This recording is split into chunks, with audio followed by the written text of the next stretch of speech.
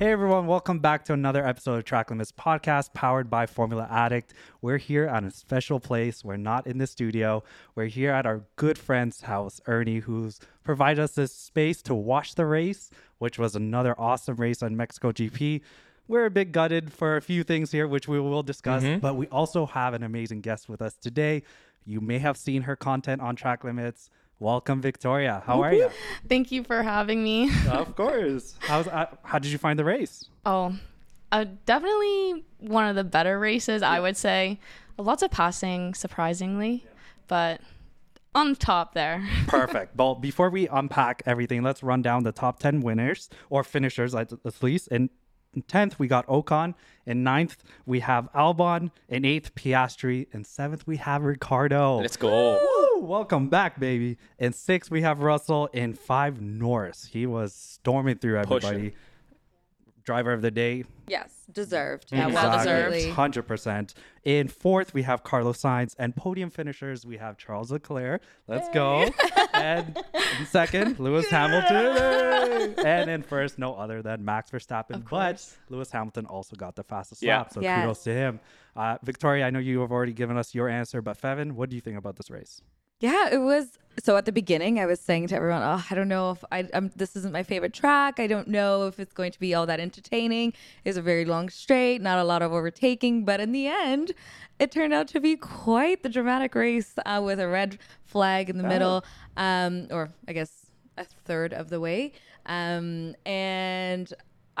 even know we'll probably get to my best moments, but it was a really fun, engaging race to be at. There's a lot of strategy at play, and you could see a lot of the teams kind of figuring out what their pit window would be or pit stop strategy should be. Yep. Like, it was just very entertaining. I was going into it thinking it would be lackluster, and I even said that. So I'm very, very pleased. Yeah. What about you, Mikey? Oh, turn 1, lap 1, we were all on screaming for Checo in disappointment. No, great track. As Fevin said, the late breaking into turn 1 was exhilarating because you didn't know what was going on. Temperature played a big factor. A lot of people were pulling out of the slipstream. Think of Lewis there in the first few laps. His engineer was pulled out. So there was definitely a lot to take in for this race, but great overtakes. Big shout out to Lando and Danny Rick. What a storm. Standout performances. Yeah. I mean, I'm so gutted for Checo. It's home race. You had an okay practice. You had a good qualifying for your standards of Checo this season, at least. For his standards this season. Don't put Mikey in that. Was he over optimistic? He knew Max was there. Leclerc wasn't going to just brake. No, and I don't know what was going through his mind. He was going after the win. I really think, even when we were chatting while watching it, I understand his mentality. He's had probably the highest level of both private and public scrutiny. So to think about the mindset going into it, not only just a typical race, but it's his home race. Absolutely, he's going in for that. And he saw it was a wide 3. There wasn't a lot of room, but he did anticipate for Charles to maybe late break. Yeah, that's the thing. It's the reward and risk level. Going into that corner, you're like, well, we have technically the best car on the track. Yeah. Why make that choice at that corner when you know that even if you came out of it in 3rd or 4th, you still had the DRS, you still had good tire management that you can be okay, we can put that fight there.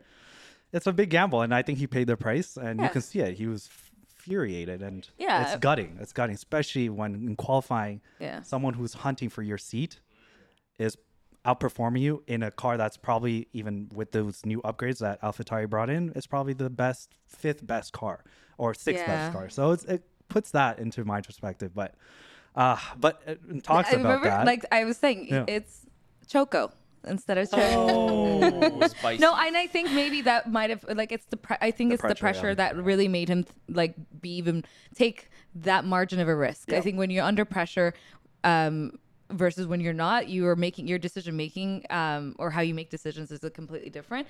And at the end of the day, he's a competitor, right? I mean, we had the same kind of conversation in Qatar. Obviously it wasn't as wide, but in that first turn with Lewis, right? That's It's a Don't gamble. forget, Checo had an amazing start. Yeah. Like he launched Oh, he down did. It was beautiful. that straight. He got that Mexican energy. Yeah. At that start. He's like, I'm home. yeah. It didn't last long, but he had that energy. But yeah. Yeah. But on the flip side now, what surprised you guys the most, Mikey? Surprised the most? Yeah. I'm going to say two things. Danny Rick this weekend, I was blown away by his performance. Now, I know Yuki gave him a tone in the Q2, I believe it was, but still, he held his own in Q1. In the race, he was consistent. Like, he held his own. Let's not forget, like, he's been out for a couple of races. This is his second race back, highest points for AlphaTauri. Amazing. The flip side of that, Yuki was driving so well. We were all shouting for him, and then I think he got a little bit too greedy in that corner, which we have seen probably a couple of times before for Yuki. That was disappointing. Because like that could have been double points for AlphaTauri. They needed that. They needed the confidence. Let's not forget, Yuki's under pressure as well. Danny's just back in that seat. Yuki's under pressure from Liam Lawson. Now Danny's back. Yuki, big fan of him. Want to see a little bit more. He drove really well, but I was a little bit disappointed by that. He just needed to hold on for like one more lap and he would have fully passed. Oh, so 100%. Yeah. he just went for it way too early. Yeah. And anything else that surprised you during this race weekend? I would say Norris for sure surprised me. Yeah. Coming from 19th Or and 17th. Yeah. 17th. Yeah. Because all of the penalties. I know. I can't keep up with it. Actually, There's like 7 people always starting from the pit lane. yeah. But yeah, 17th to what was he? What did he come? He finished in Fourth, fifth. fifth. Yeah. Fifth? Yeah. That's insane. Coming 5th. And then even at the restart, he was 14th, Yeah. or he dropped down to 14th. Yeah. And then back up. It was impressive. Yeah, actually, that was my. I agree. That was my also most surprising. It was surprising in that I was surprised at how poor his restart was, and I was like, "Come on!" Because at one point, Piastri was 7th and Norris was 14th, and I'm like, "You just can't have this type of performance when you are, hunting to be a world champion. At some point, I'm pretty sure he's going to be a world champion. So to see then If Max is a lawyer. If Max was a lawyer or anything else. Oh, you never know. I don't know. Like I think in 2026 when the regulations change, he's young. How old is Norris? I don't even 20. I think 25. 24, 25. Yeah, around that like, area. He's got so much time. He's so much time that he will be a world champion. But anyways, him then kind of having the drive of his life to catch up to Piastri and surpass and P5. That was magic. Yeah. I honestly have to give it up to Ferrari. They came into this weekend being like, this is not going to be a track for us. We know that we have had bad outcomes this track. And then somehow during the practices, they were showing that they're going to be probably between P6 to P10. And then out of nowhere, qualifying P1 and P2. And even in this race, they held themselves together. Yeah. Charles, yes, he had the accident with Checo in the beginning, but they had the good pace. They showed it. He finished on the podium, and Carlos was right behind him. So they surprised me the most. I was talking the most crap last week and be like, yes, because I said don't count the Ferraris, and y'all jumped down my throat. Yeah. Literally, absolutely not Ferraris out of this question. Yeah. And look at that. they did it. When was You the should last time you listen. heard Ferrari as well say strategy plan A? A, yeah. Like normally it's like D, E, F. It's like, what's going on here? Yeah. Plan A? Like, okay. But they really stuck to the one-stop strategy again. Yeah. Yep. But yeah. And it It worked. worked, They literally like stuck to with the it. best Yeah. that could have happened. Yeah. Yeah. This is also a discussion that we were having while the safety flag came on with Haas with the accident. Yeah. This is the first time, in this year, I've seen a red flag come out when there was a crash of that instant. Yeah. Do you guys agree that it should have been a red flag, or should we have just had a safety flag that Max was saying? He's like, why are we having Red a red flagging? flag? Yeah. Well, don't they have to rebuild the barrier? Yeah. And That's that's my a belief as safety well, yeah. concern, right? Yeah. Like you can't rebuild that while under safety. Under safety car. Yeah. I mean, what's the disadvantage? I don't understand why he would complain. Well, for him, he just pitted. He's on a fresh hards. Well, he had who? a 10-second gap, and now all of it is erased, and they had to do a full Oh, restart. what was the restart. gap in which he finished? It's like 9 seconds, 10 9 seconds. seconds or Oh, no, something. actually, it was No, it was 12. like 12. 14. Yeah. Yeah. So, like, what is of all the It's a race chance. of all the people on that grid, Max should not be talking. Like, it doesn't matter. Maybe he had a goal for himself. He's like 20 seconds or nothing to get maybe that gap put a and bet lost it. down. Yeah, maybe he put a bet. He probably bet. He was on that bet 99 or something. He probably was. Yeah. But like the Europe or the, The European Mexican version, because I'm like, he's gonna finish 20 seconds or whatever seconds ahead, anyways. Yeah. Well, he probably just didn't want to risk what happened in the first turn again. Yeah, but I think that's what really made this jam packed. I mean, but safety wise, I mean, it makes sense also like that Kevin is okay and that the debris was cleared and then it was the barriers rebuilt. I mean, those regulations or like this, whenever it comes to safety part of regulations, I'm like, no, stick to, we don't mess around because that's what keeps this sport going. And like what if another accident happens in that area? If it happened once, it could fully happen again. Exactly. So, definitely. Yeah. Even if it was under just safety car. Yeah. This is also another report that's coming out that, races are getting more popular all around the world, but prices are only getting higher. Mm-hmm. And is this something that both Liberty Media, FIA have to sit together and be like, I think we need to start regulating these prices because we are going to lose consumers coming into these race weekends. Like, for example, Las Vegas right now is not selling out. They are hemorrhaging right now to sell tickets. They're pressuring the teams to do giveaways and whatnot. And I don't even think they're going to be fully ready for the race weekend. But is that something you guys agree? Do we need to start regulating these price tickets across the world so that more people that can't afford these $600,000 package deals are able to go and attend these races? Mikey? Yeah, I'd say definitely. Like, even I think when we were lucky enough, we went to Montreal with some teams. But like, I remember looking at like just your average, what's it called, like your day pass. But like if you were lucky enough to get the pre-sale, it was let's say $100 flat fee. But yearly it's going up and up. It's going up, but not to mention it's so difficult to even get the tickets. You're buying them second hand. It's going crazy. So I would definitely say you got to lower the prices, maintain those prices, let the fans see it. It shouldn't be a bidding war to go see your favorite team, your favorite driver. Like, it shouldn't be a money grab. Yeah. Victoria, what do you think? I agree. As someone that really wants to go see the prices being so high, I agree that they need to lower them because there's so many more fans year after year that all want to experience it, but they can't. Only all that money can go see it. I think it's like the legacy of the Formula One has always been like catering to the upper echelon of the population.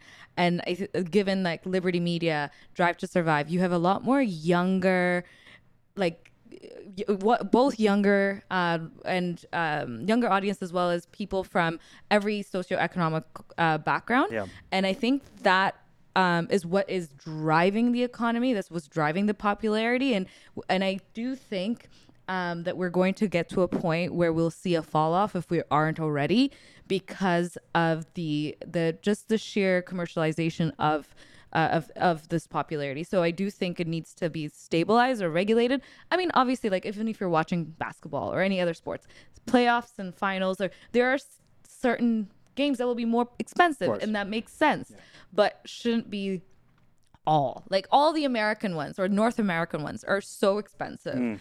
I'm not too sure about the European ones because I have not looked. But when I think of Vegas and the prices, I'm like, I don't want to go. Why would I want to go? Yeah. It's going to be chaos. It is. And not even just that. It's also hotel, every other having expense. to stay, having to travel there. Yeah. That's also because it's Vegas. It's going to be expensive. So, yeah. No, and I think James, who is an awesome content creator, chiming on this with an interesting idea that they can institute in F1 that would change it. James? Hey, y'all. James Coker here. Big fan, longtime listener, first-time caller. A lot of people don't realize this, but I'm very new to Formula One. This is my first full season following the sport. And when I talk to F1 fans who have been following Formula One for a long time, one of the biggest issues they have is how cost prohibitive it is to attend Grand Prix. I feel like there's a mechanism that could be put in place that would benefit both the teams and the fan base, and that is to have official supporters clubs that are tied to each Formula One team. One of the things that those supporters clubs could do is teams could allocate tickets to those supporter clubs at a discounted price. So they would subsidize tickets to the supporters club, allow some of the more hardcore fans to have access to those tickets and to be able to attend Grand Prix that they normally couldn't afford. I feel like it'd be especially beneficial to smaller teams. We already know that there is a baked-in fan base for the larger teams such as Ferrari, McLaren, Red Bull, Mercedes, Williams. But for a team like AlphaTauri, Haas, Alpine, Alfa Romeo, I feel like it'd be incredibly beneficial for both the teams and the fans, and would be able to reinforce engagement, boost those specific fan bases, and allow hardcore fans to be able to attend the races. Thanks so much. Thank you so much, James. I think that's such a great idea. Having sport clubs like soccer come into it and have teams build their own clubs and institute like pricing and tickets. I think that's so cool, and an idea that F1 should look into to have everyone be involved. Yeah. But now let's get away from Mexico GP. We have an awesome track, Brazil GP coming up. What do we think? I know last year Red Bull had a horrendous weekend that they don't want to remember, and George Russell claimed his first win. Yeah. Is this going to be another repeat, or are we going to see another 20-second max domination again? Victoria, I'm going to put you on the spot. I'm going to say another Verstappen domination. Okay. That's my bet. Yeah. Anything else you see? There's nothing stopping him. Yeah. I love this track so much. The S's, I'm hoping Hamilton. Okay, this is Hamilton's home. Second home, third home, fourth home. Who knows? He's an honorary citizen, so I am really rooting for him to win, and for Max to choke. Oh, that's bold, Mikey. I don't think that's going to happen. That hasn't happened all season. Listen, let me live in my Delulu land. Okay? Oh my god, that's where I've been living all season. I mean, to be a Ferrari fan is to be Delulu. Hey! Carlos got his win. He did get his win. That's so true, and it was a good win. Let's go. It'll honestly probably be like Mercedes fighting with Ferrari for second and third. I'm McLaren with the sweeping corners.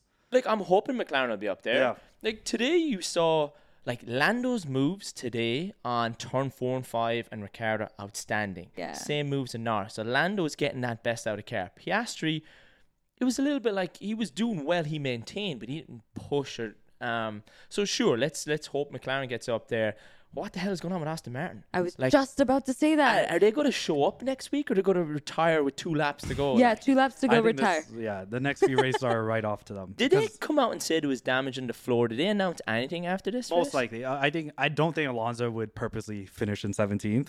Even if that car was subpar, he would still be fighting somewhere. So there must have been some kind of damage that he was nursing. Oh. And then they were like, they're just calling quits because he wasn't making it up the grid anyways. Love to be a fly in that wall for the debrief. DNF in a row. Yeah. Will he make a habit of this for the next few? The question is, where will Perez finish next? There's such a tough in weekend. retirement. Don't forget, what's Lewis now? They're 20 points away with 3 races to go. So he's on a lot of pressure. I mean, there was a difference between being your home race and just even finishing on a podium compared to being 20 points away with 3 races to go and having, a horrible weekend you want to forget about. But then how do you build back from this? Yeah, I really hope he gets in the mental space, because his potential wasn't seen. It was a corner that took him out. So I think you just shake it off, get back into gear, literally, and drive like your life depends on it. What was that book called? Gunter's Survive the Drive? Basically. He needs to read that. He literally needs those models right now. And we look forward to it. This is the last of a triple header. So let's give us another show. I'm super excited. Brazil is one of our favorite tracks to even sim on and just enjoy watching. Yeah. So. And the atmosphere, the people, the fans, they're so good. It's so sad to see what's going on in the stands. Live today. We do not condone any of that. Actions. I mean, this is a sport. This is for entertainment in the end. And Charles the Ferrari fans had nothing to do with this anything. So. And the booing. And the booing. It's just back-to-back booing. Drivers. Seriously, just appreciate the greatness, appreciate what you're seeing, enjoy the racing, and leave it as is. We're here for the fun. Exactly. They do their best. We watch cars go in weird circles. Not circles, but they have weird shapes. Whoa. We're kicking you out. No, but at the root of it, obviously there's technology, there's a lot of athleticism. I've always said that. I'm just saying it's not worth violence.